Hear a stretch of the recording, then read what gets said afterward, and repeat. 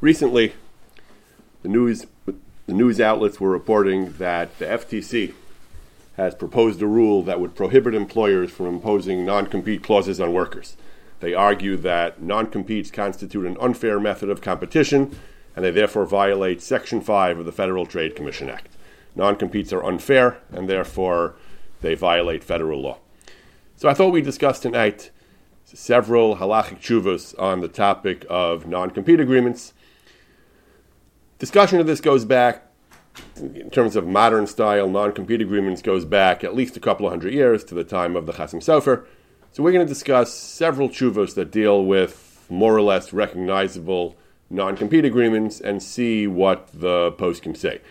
Now, we should note that the poskim are not discussing the modern concerns about whether non-competes are fair to workers. That's not the primary concern. The primary questions are, is there a proper kinyan? Is there a halachic mechanism by which these non-competes are binding? They do discuss certain questions of fairness as well, but the fairness arguments are usually going to be advanced in favor of the non-compete being binding, that it would be unfair in certain circumstances for the employee to take advantage of his employer by taking knowledge that he got from him that the employer provided him, and then using that knowledge against the employer. We'll see the situations that they discuss. The economic nature of the situations might not be quite the same as modern non-competes, but on the whole, the situations are fairly recognizable ones. As we'll see, on the whole, halacha has a somewhat accommodating attitude toward non-compete agreements. First tshuva is a tshuva in the Chasam Sofer. Chasam Sofer apparently wrote several tshuvas touching on this question, this particular incident that he discusses here. I've only seen one of them, but it seems from some other sources there may have been more than one. He himself refers to an earlier tshuva. His case involved a dispute between two shochtim. One was named Rabbi Chaim, and one was named Rabbi Dov. Rabbi Chaim apparently had taught Rabbi Dov shchita, and he had certified him. He had given him a Ksav Kabbalah, a certification that he certified him as being a competent shochet. And in lieu of this, as a condition of this, we'll see exactly a condition of what? A condition of the tutelage or a condition of granting the certification. But in lieu of something, he demanded that Rabbi Dov sign a document declaring, swearing and accepting under penalty of cherem, using all kinds of forceful language that he would not shecht in the city of the teacher of Rabbi Chaim without his permission. Chasam Sofer provides the word for word, the detail, letter for letter, he says, os ba'os, the details of the document that Rabbi Dov signed, in which he says that I, Rabbi Dov, the undersigned, I'm makabel, I will not do shchita or bedika independently on my own without Rabbi Chaim's imprimatur, without his sign-off, without his permission. And he says, and I'm signing this. I'm signing this that I won't do any kinds of animals, large animals, small animals, cattle, birds, all this in Rabbi Chaim's territory, in the city of Rabbi Chaim and in certain villages which were considered the suburbs or part of the territory of Rabbi Chaim. He won't do it for free. He won't do it as a paid service, etc., etc. And he goes into details about all the things he won't do. And it was a form of hasagas gvul, of improper competition. And he swore, and he claimed, he wrote in this document that he accepted under penalty of the oath, under penalty of a cherem. He took a shvuah b'nekitas chayfetz, a more stringent kind of shvuah, where the person taking the shvuah holds a sefer. In this case, he says he was holding a chumash hazeh, and he ochez ata biyadi. I am now holding in my hand, swear on a Bible. And he took a binding, airtight oath full of lots of language meant to strengthen the oath. And that's what he did. He signed a document conceding that he had taken such a shvuah. And the question was, he didn't want to honor it. He no longer wanted to follow this oath that he had conceded to have taken. He had various arguments. He says that, first of all, there was a question as to whether he had actually taken the shvuah or just signed a document declaring he had taken the shvuah. Says the Chasam Sofer doesn't really matter because the because the document itself constitutes a shvuah. First of all, the document itself might constitute a shvuah. He says, and even if it doesn't, shvuah b'chsav, a written shvuah, there's a discussion in halacha whether it has the binding status of a shvuah, but either way, he conceded, hadas baldin, he had taken a real shvuah, so either way, he's bound by the shvuah.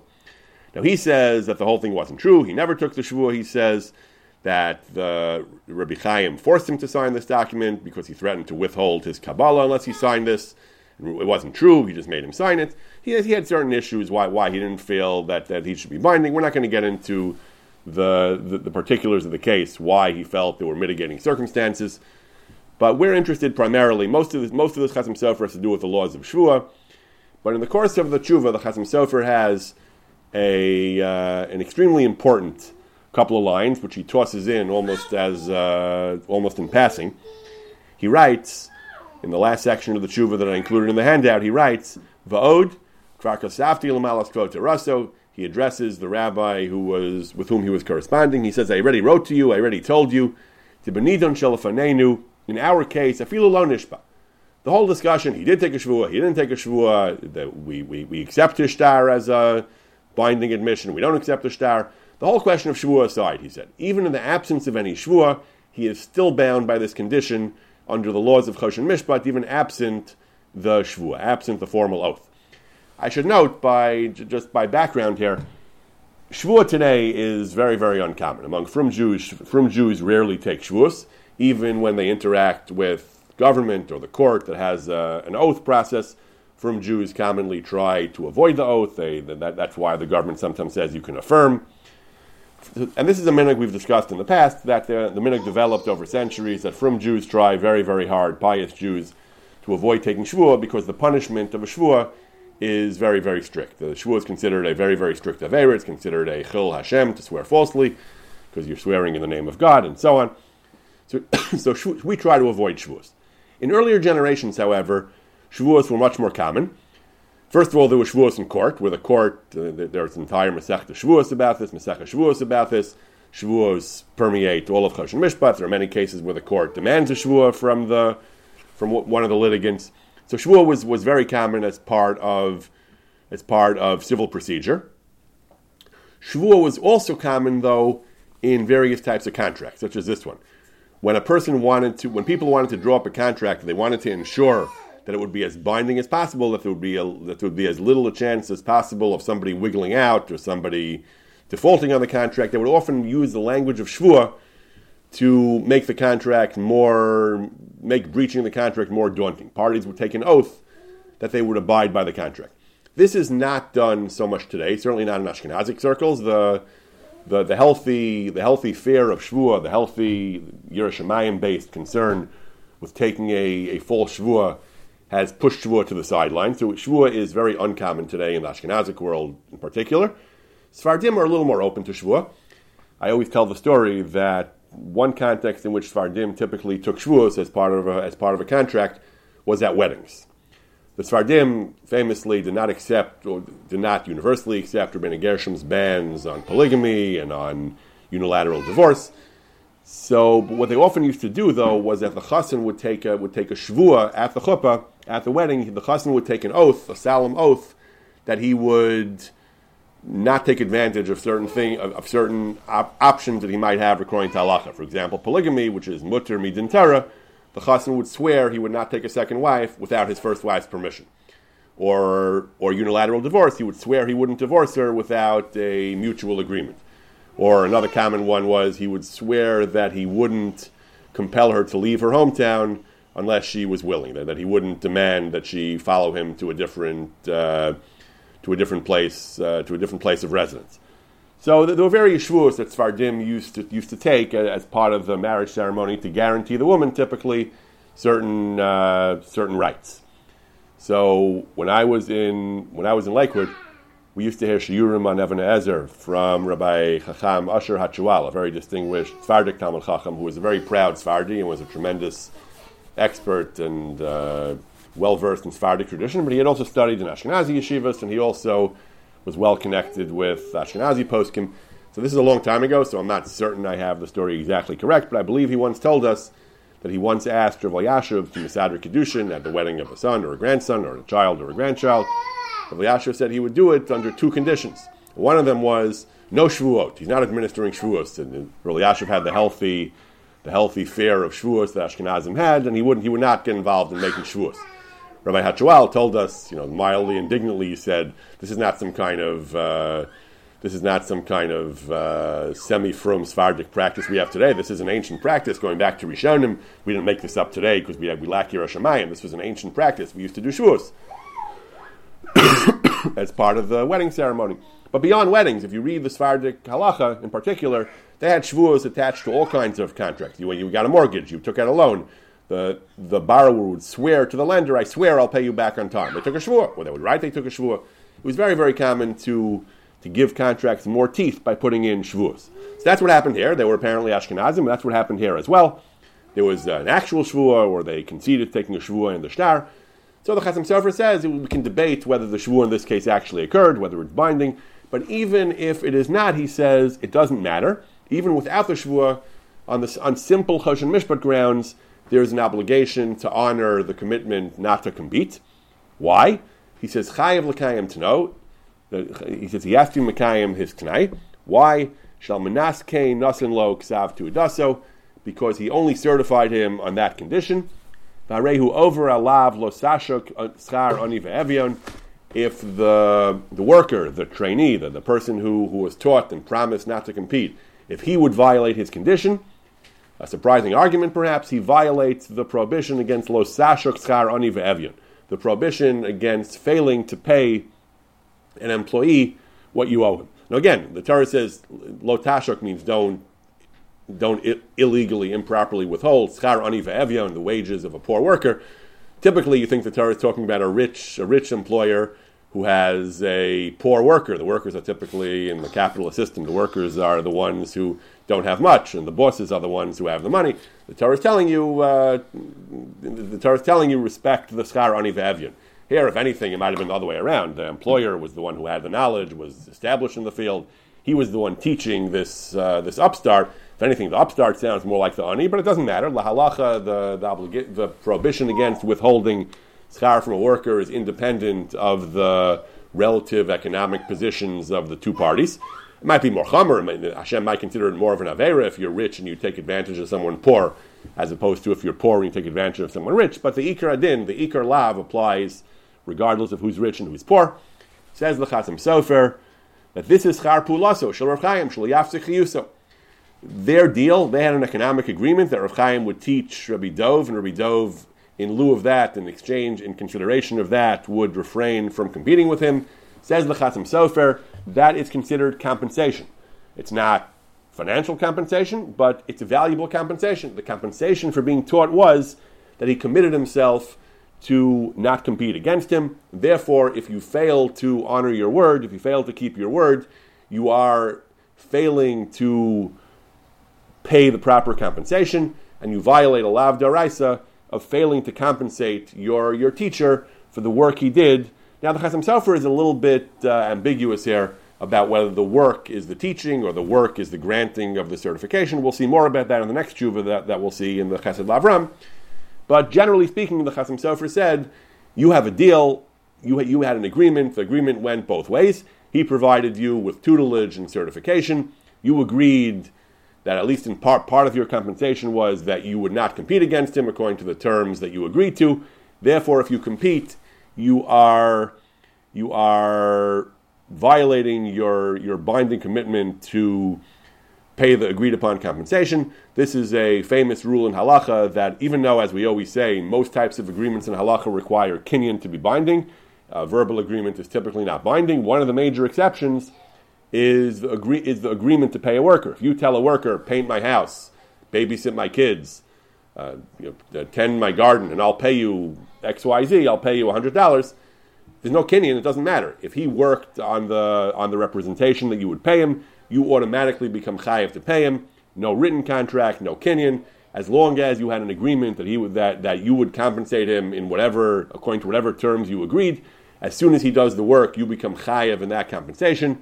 Says the Chasam Sofer, that applies here as well. This is not the traditional form of compensation as cash. This is compensation in terms of your agreeing to the non-compete agreement. and if you fail to honor your non-compete commitment, you are depriving him of the rightful compensation to which he's entitled based on the agreement that you had with him. So that's just 3 lines buried in a larger tshuva. Most of the tshuva is about the shvua and so on. But in these 3 lines, the Chasam Sofer has a major chiddush, a chiddush of profound importance, that failing to honor a commitment to refrain from competing, if the commitment was given in exchange for a service that was provided to you, that is considered a failure to pay schar pu'ula, to pay agreed upon compensation, and you violate the lav d'oraisa of lo sashuk schar ani ve'avir. That's the Chasam Sofer's tshuva, at least the part of it that we are going to be discussing. Now, in the tshuva's Chesed Lavram, so the Chesed Lavram was a sefer by Rabbi Avram Te'umim. There are several sefarim by that name. The one in question was, he was a contemporary of the Chasam Sofer, Rabbi Avram Te'umim. He wrote tshuvas called Chesed Lavram.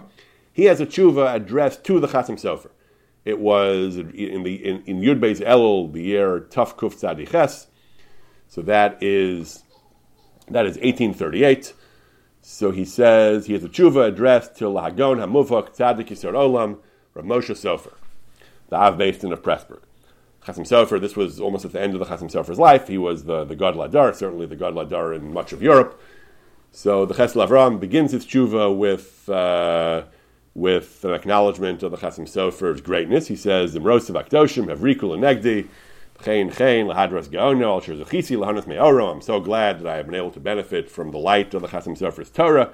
However, he says, then he goes, as we often see, he goes on the counterattack. He says, Adoni, my master, the Chasam Sofer, you critiqued my tshuva, what I wrote on this topic, he says, B'kama dvarim, and you did so, he says, L'sibas miuti yuno b'dvarai, at a failure to properly consider what I wrote. Your criticisms, he says, evince a failure to properly understand what I wrote.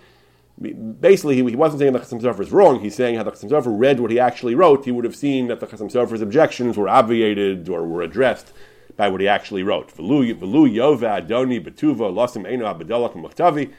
If you'll have the goodness to read more carefully what I wrote, he says, you would see that I have avoided all your objections. And now he says, Va'ata basi b'ktsara, I'll call to Chadash. Now I'm going to address point by point. He says, the many of the points that you raised, all the novel and interesting points that you raised, I'm going to address them and explain my position. So again, much of the tshuva is not our concern tonight, but he has a paragraph where he addresses this issue, the issue of whether a non-compete agreement is binding under the lav of lo sashuk, under the obligation of an employee. Of an employer to pay compensation for the services he received. So he says, Odra isi lahadras gaono. He says, I saw you, the Chasam Sofer. You wrote that regardless of all the talk about shvuos, Rabbi Dov is prohibited from shechting in the territory of Rabbi Chaim. It's b'chlal schar sacher because b'shvil pu'laso shalamdo v'nasan lo ksav tu'uda his chayav es atmod lo lemifsach chiyusei. Because of the service of teaching him and providing him certification, he committed himself to not compete. The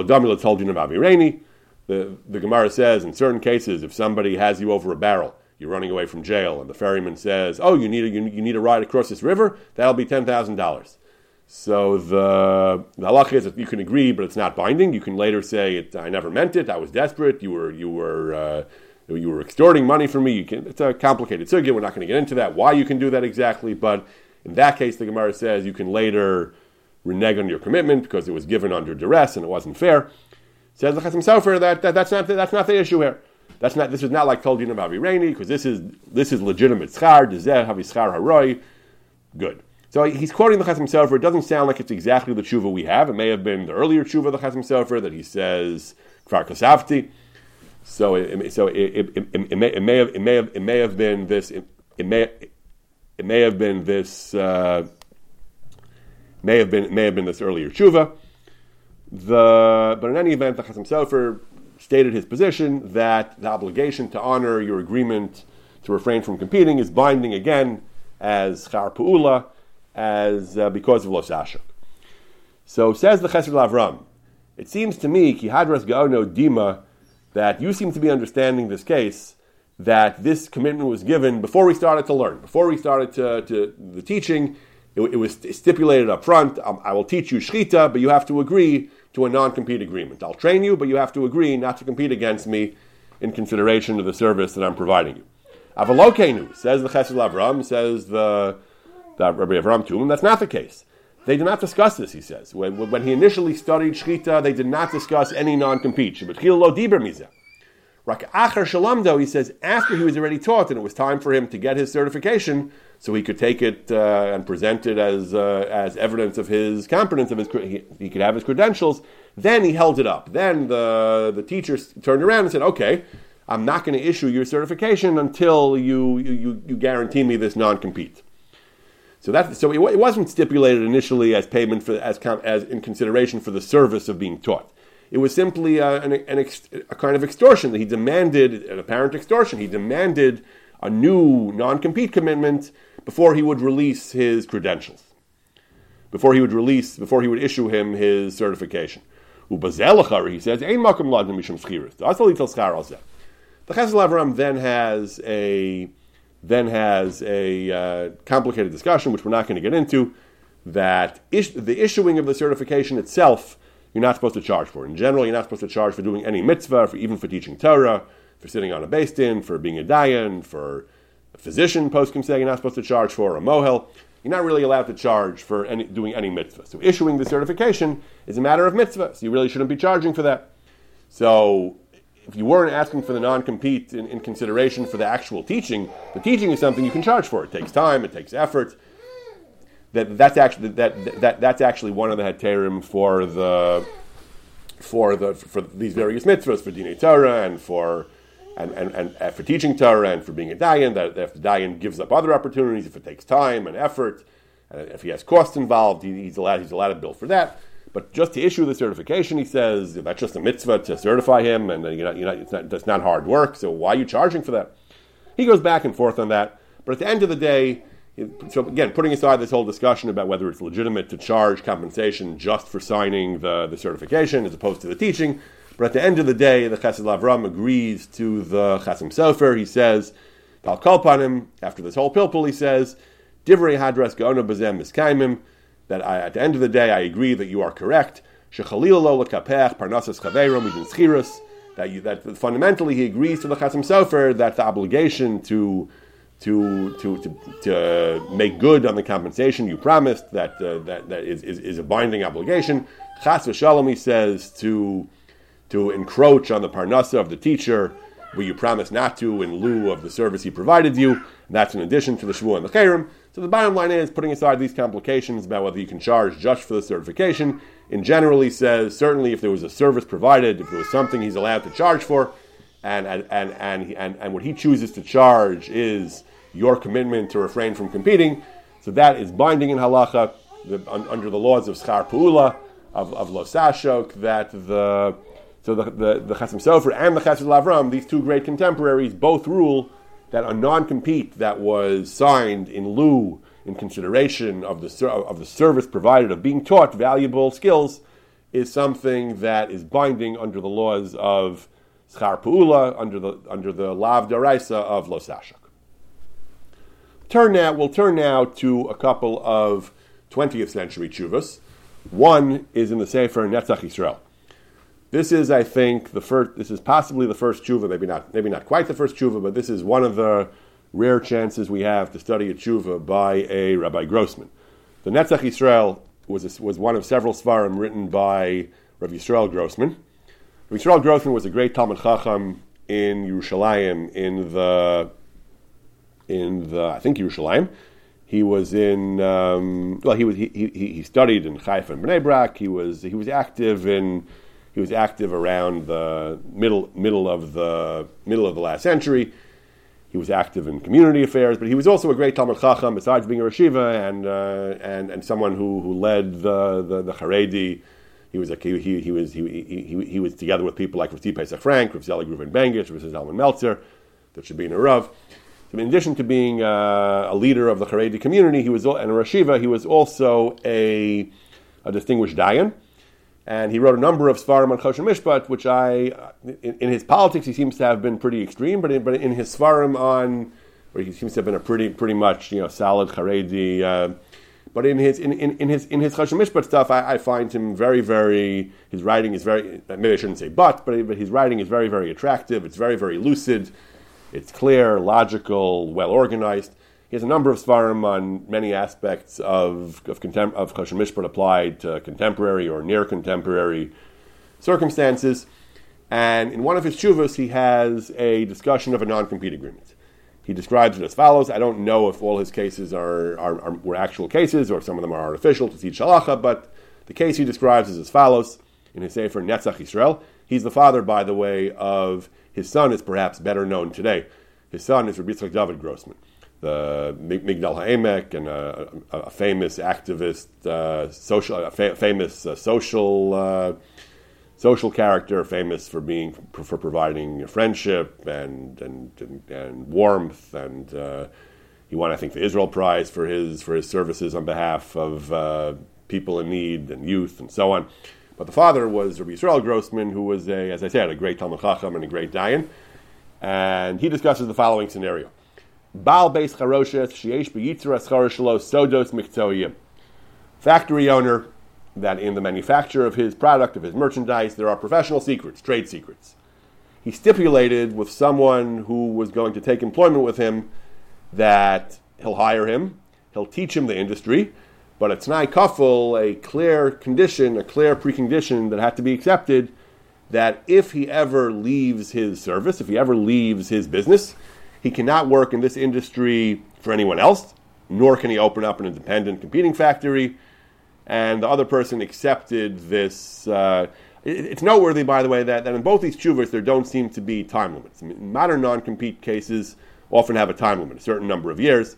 In the final tshuva we're going to see of Rav Tzvi Spitz in Mishpatei Torah, he talks about a tshuva with a time limit, but these tshuvas are dealing with open-ended, indefinite, permanent bans against competition. And so in this case of the Netzach Yisrael, he says that the person apparently accepted the T'nai, didn't object. Now he says he worked for 10 years. His pater me'avod etzlo, he left his service, and now he wants to open up a competing factory or to take employment in this industry for someone else. Can the employer object? And can the employer object, or is there an isser? Even if the employer has no legal right to object, is there a moral obligation? Klapei Shmaya. Is he doing the right thing by heaven if he begins to compete in violation of his condition? That was the question. Does he have a legally enforceable right to block him, and does the worker have a moral obligation recognized by halacha not to do this? Says Rabbi Grossman, Asur lepoa leftach beis charoshes b'yitzer schar shloim balabayas beis charoshes. He's not allowed to open a factory. Not allowed to open a factory manufacturing this merchandise using the information that he learned from the factory owner. Nor is he allowed to work for somebody else in this industry, all because of the T'nai that he accepted. He accepted a T'nai. The T'nai is binding. That he says that, and this is his chuvas, his style is he gives a summary ruling first, and then he goes into detail with sources afterward. This is, he says, a form of schar pu'ula, like we saw in the Chasam Sofer and the Chesed Lavram. It's in lieu of compensation for being taught the industry, this is going to be the compensation that I'll agree not to compete. And if he opens up his own factory, making the same merchandise, it works for somebody else, he violates the law of Los Ashuk. Furthermore, the law of Los Ashuk is what the Chasam Sofer and the Chesed Lavram talk about. Furthermore, he violates an ethical obligation, a halachically well-defined ethical obligation to keep your word. V'gam yavra al hein shel chahen v'lav shel chalav. We'll discuss that later in the tshuva, an obligation to keep your word. And v'yesh v'zem shemuchusri amana. The Gemara calls this faithlessness or lacking emuna, lacking honesty. We'll discuss that present. He begins by bringing the Chasam Sofer. He says the case of the Chasam Sofer. So the Chasam Sofer argued that since Rabbi Chaim gave the Ksav Kabbalah to Rabbi Dov on condition that he wouldn't shaft in his city, in his territory, without his permission, and the Chasam Sofer argues that this is Schar Pu'ula, he says it's Los Ashuk. He says, in our case also, we can make the same argument that the factory owner, he taught him the industry, he taught him the trade secrets, and he deserves to be compensated for that. He has the right to be compensated for the education he provided. Even though in the course of 10 years, he certainly used that information for the benefit of his employer, he got paid for that, he says. But for being taught, he was never paid, he says. He didn't pay for the knowledge. And when the employer trains you, he doesn't charge you for the training. The training is provided as part of your job. So the training essentially is a free and valuable free service he's providing to you. So any conditions he attaches are simply compensation for that, he says. We don't think of it like that. We think that the employee trains me, it's for his own good, it's for his own benefit. I don't know him anything. That's true. If he doesn't ask for anything, then he's doing it for free. But if he's providing you valuable training which can be used in a different job, and then he has the right to charge for it. And if he chooses to charge in the form of a non-compete, as we saw in the Chasam Sofer, that's the schar. That is his schar. And if you do that, you're over Los Ashok. Another thing that happens is not just non-compete. Sometimes what happens is your employer wants you to have certain skills, so he pays for a training. He pays for you to. When my wife was a lawyer, she was part of a program where she actually started working for a law firm as she was in school, and part of the arrangement was that they would actually pay for law school. That a law school education is a valuable possession that you can use after you leave the service of the first company, but the company provided it on the hope that you would stay with them. I don't think there were conditions attached, even on the hope that you would stay with them and use your law education to work for them. I had a friend who worked in cybersecurity, so his company wanted him to get around here. Everyone does government work, so they thought he'd be more valuable to them if he got a certain level of certification, and there was a security clearance, I think, and they paid for that. And then it turned out that he left the company. He left because they didn't have a position for him, but and they were gracious about it. They said, look, we know that we paid this for you, but if we don't have a proper position, so we understand if you leave and you take your certification that we paid for somewhere else. But in general, the point is, if the company provides you, if the business provides you some valuable skills, some valuable knowledge and information, they have the right to charge. And if what you agreed to pay instead of cash was the commitment not to compete, that's binding. That becomes a binding obligation in terms of your obligation to pay compensation for the service you received. You don't need Tanai Kafel, he says. You don't need all in certain cases, Tnoim, conditions have rules, exactly how they have to be phrased, very technical rules in the format of the language. That doesn't apply here. That has to do with condition. This is not a condition. This is simply the agreement to pay compensation. There are no rules. When you hire an employee, you don't need to worry about what language you use. Whatever you say you're going to pay, you have to pay. Furthermore, he adds a very important point. He said you can't just say, okay, so I'm not keeping the non-compete. So I'll pay you the value of the teaching. How much is it worth? You taught me for. There's 100 hours, I'll pay you at a rate of, $50 an hour. So if there's 100 hours, I'll give you $5,000, and we'll call us even. Doesn't work like that, says the Netzach Yisrael repeatedly. You can't say, I'll pay you now in cash, because that wasn't the agreement. The halacha, the bedrock of halacha, in many areas of Choshen Mishpat, particularly employment, is that contract is king. Whatever you agreed to is binding. You agreed the compensation would be not to compete. You didn't agree that it would be $5,000 in cash. You agreed that the payment for the service would be a commitment not to compete, and that's the compensation that you owe. You can't renegotiate the terms now. What you owe is the obligation to respect the non-compete agreement, and that is what you have to do. Then he brings the Chesed Lavram, who challenged the Chasam Sofer, he says, but at the end of the day, he says the way he understands the Chesed Lavram, I did not see this quite in the Chesed Lavram. The way he understands the Chesed Lavram, he says that his objection is only to getting the non-compete for the certification, but if you're also getting it for the work that you did, for the teaching, certainly that he agrees to the Chasam Sofer's principle, then there is an element of Schar Pu'ula and Los Ashok, and therefore both these Gedolim, the Chasam Sofer and the Chesed Lavram, agree that if you stipulate a non-compete agreement in exchange for the service that you're providing of teaching him, that is something that you have the right to charge for. He goes on, he makes various other arguments. We're not going to go through the entire tshuva, but the final part of the tshuva is he brings the Gemara of Mechus Ramana. This is a Gemara that I talk about all the time. The Gemara in Bava Metzia says, that Darshan's Psukim, one of them is, my wife likes to quote this all the time, She'eris Yisrael lo yasu avla v'lo yidabru chazav, the remnant of Israel will not do iniquity and will not speak falsely. The Gemara derives from various Psukim and Chumash and Navi that there is an obligation to keep your word. Absent any kinyan, absent any contract, absent any compensation for services, absent any of the structures and frameworks that generate enforceable obligations, a simple promise, a simple verbal commitment, not even the word promise, a simple verbal statement that you will do such and such. In many cases, that creates a moral obligation, not enforceable in Beis Din. In Beis Din, we always point out, of course, the rule is you have to have a kinyan or schar pa'ula or various other conditions that generate binding obligations. But a moral obligation is created by a simple promise. You promise to do something, you have to do it.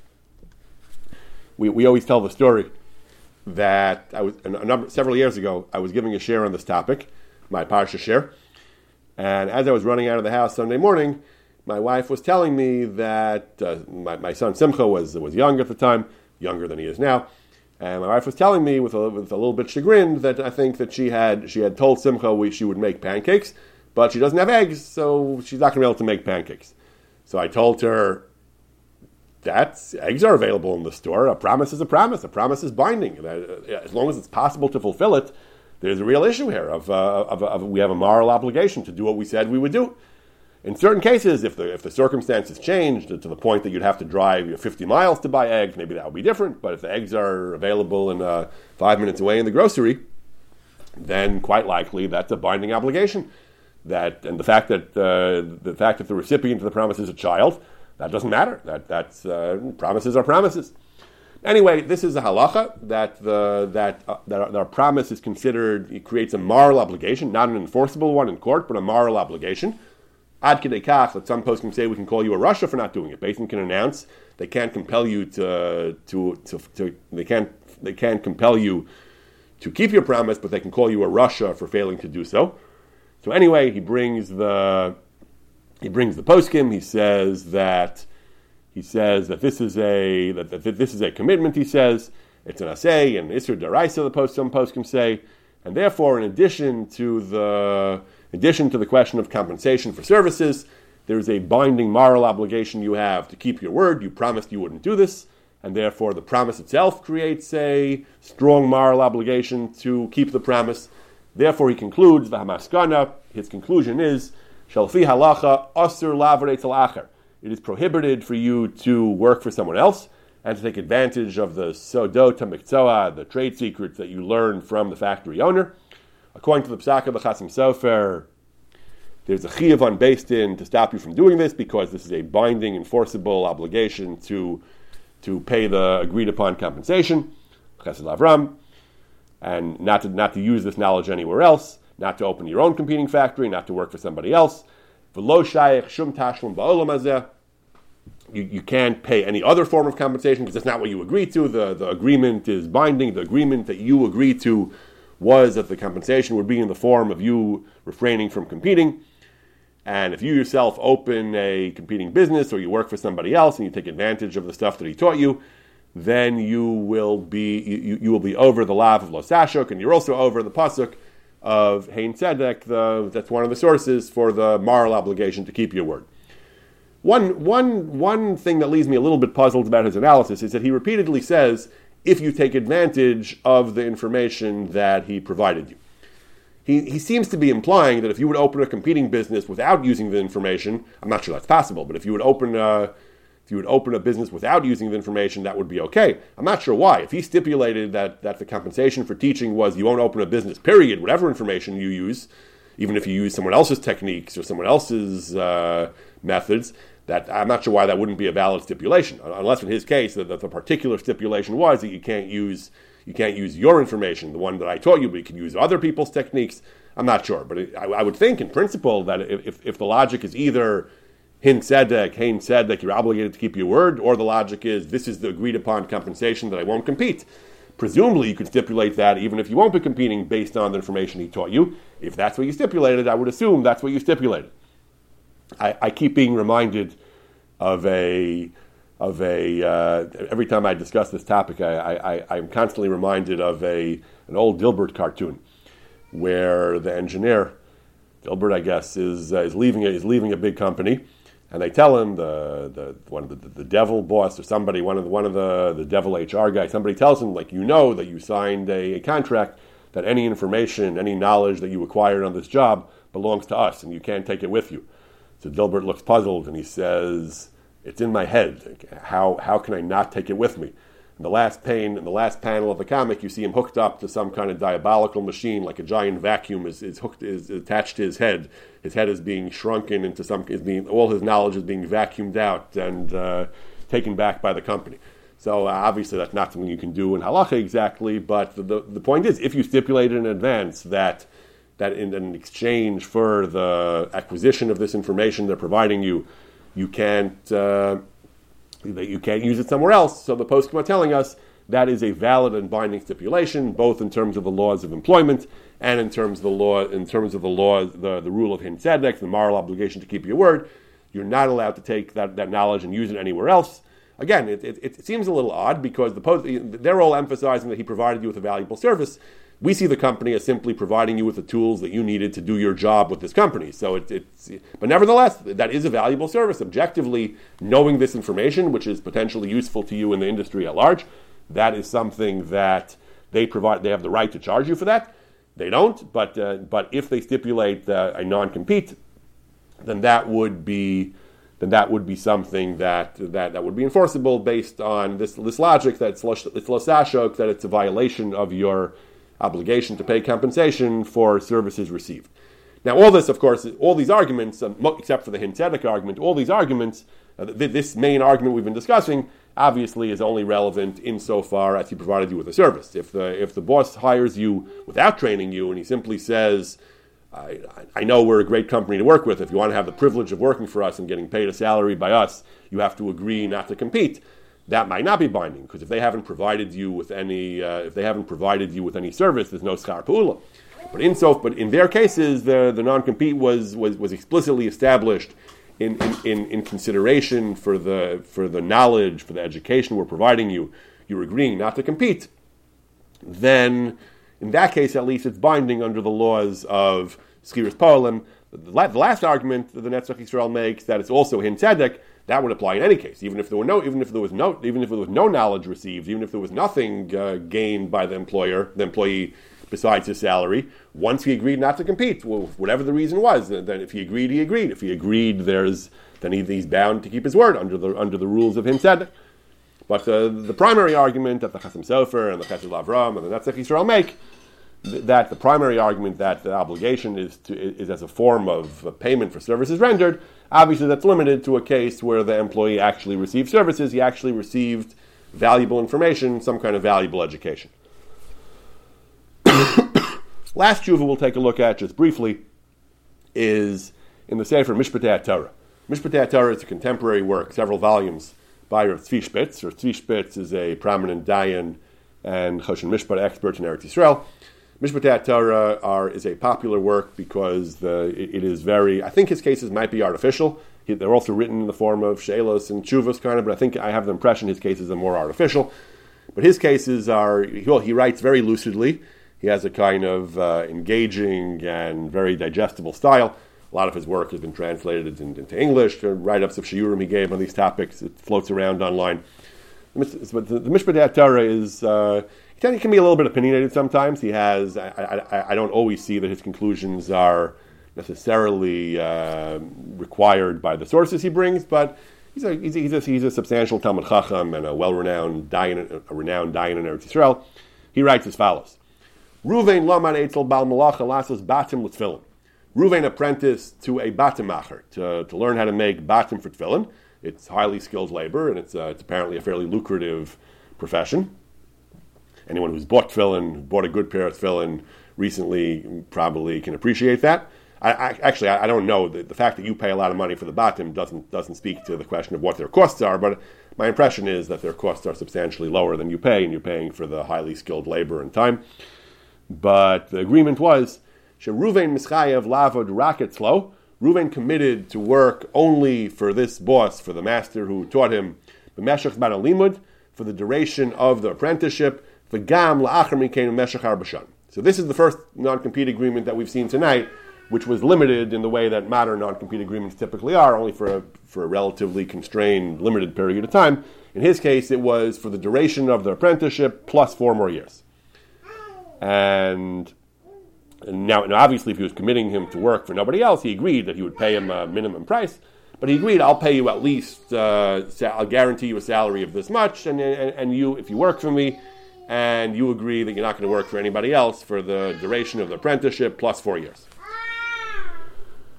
So he can't work for anybody else, and he also can't do his own batim on his own privately. He has to work only through or with the consent of his teacher. Now, they had some falling out, and the employer fired Reuven. He said, I don't want to deal with you anymore. He fired Reuven. I'm not sure if it was during the apprenticeship or afterward. He fired him after a year. And now they had several arguments. So one of the arguments was, one of the points they argued about was that the employer, the teacher, wanted to enforce the non-compete agreement. He fired him. He said, but you still can't work for anybody else for the duration of the term of our agreement, 4 years from the end of our teaching. And he wanted him, he believed that even though he fired him, he believed that this agreement should remain in force. The non-compete didn't say that it expires if the employer terminates their employment arrangement, and therefore he believed that the agreement should remain in force. Reuven, the student, said, what do you mean? I'm happy to keep working for you, he says. I'm willing to abide by our initial agreement. You fired me. You don't want me to work for you, he says. So then our whole agreement is no longer in force, he felt. Because he says, let's be reasonable, he said. He said, you want me to... apparently this was 1 year after he finished, 1 year after he finished the apprenticeship, after he started working for him in earnest. He had 3 more years left in the non-compete agreement. That's when he fired him. So Reuven says, let's be real. What do you want me to do? I have to make a living. I have to earn a living. He says, I can't work for you because you fired me. You're not going to work for anyone else either in this industry. What am I supposed to do? Not work at all for 3 years? So that's not reasonable, he says. So obviously we shouldn't interpret the non-compete as remaining in force if you're firing me and you're not letting me work for you. So Rabbi Spitz says, again, he deals with several different questions here, but the one we're focusing on are non-competes binding in general in this context, and B, do they remain in force if he's fired? So he says the non-compete does remain in force in general, he says. In general, a non-compete like this would, like we saw in the Chasam Sofer and the Chesed L'Avram and the Netzach Yisrael, such a non-compete would generally be binding. He would be obligated to honor his non-compete agreement. However, he says, in this case, where he was fired against his will, he is indeed allowed to ignore the terms to ignore the non-compete commitment. He still owes whatever he says. He says that he still has to pay the value of the work. He says he does argue that that for teaching him he owes a certain amount of money for being taught, that he has to pay. He says, but the non-compete agreement, the commitment to not work, that he says does terminate in this context when he was fired. So the bottom line is, all the poskim we've seen tonight, again, so I didn't have a chance to go through all his reasoning and see exactly how he arrived at these conclusions, but the bottom line is, all the poskim we've seen tonight, for one reason or another, all agreed to the basic idea that if you commit to a non-compete agreement in exchange for the service of being provided with information, with knowledge, with skills, then that non-compete agreement is binding. It's binding as a form of schiras poalim, compensation for service that was provided to you. It may also be binding because of mechus ramana, not enforceable, but binding that you have to keep your word. The poskim generally do agree with this, that if a person made a non-compete agreement in exchange for being taught, he has to honor it.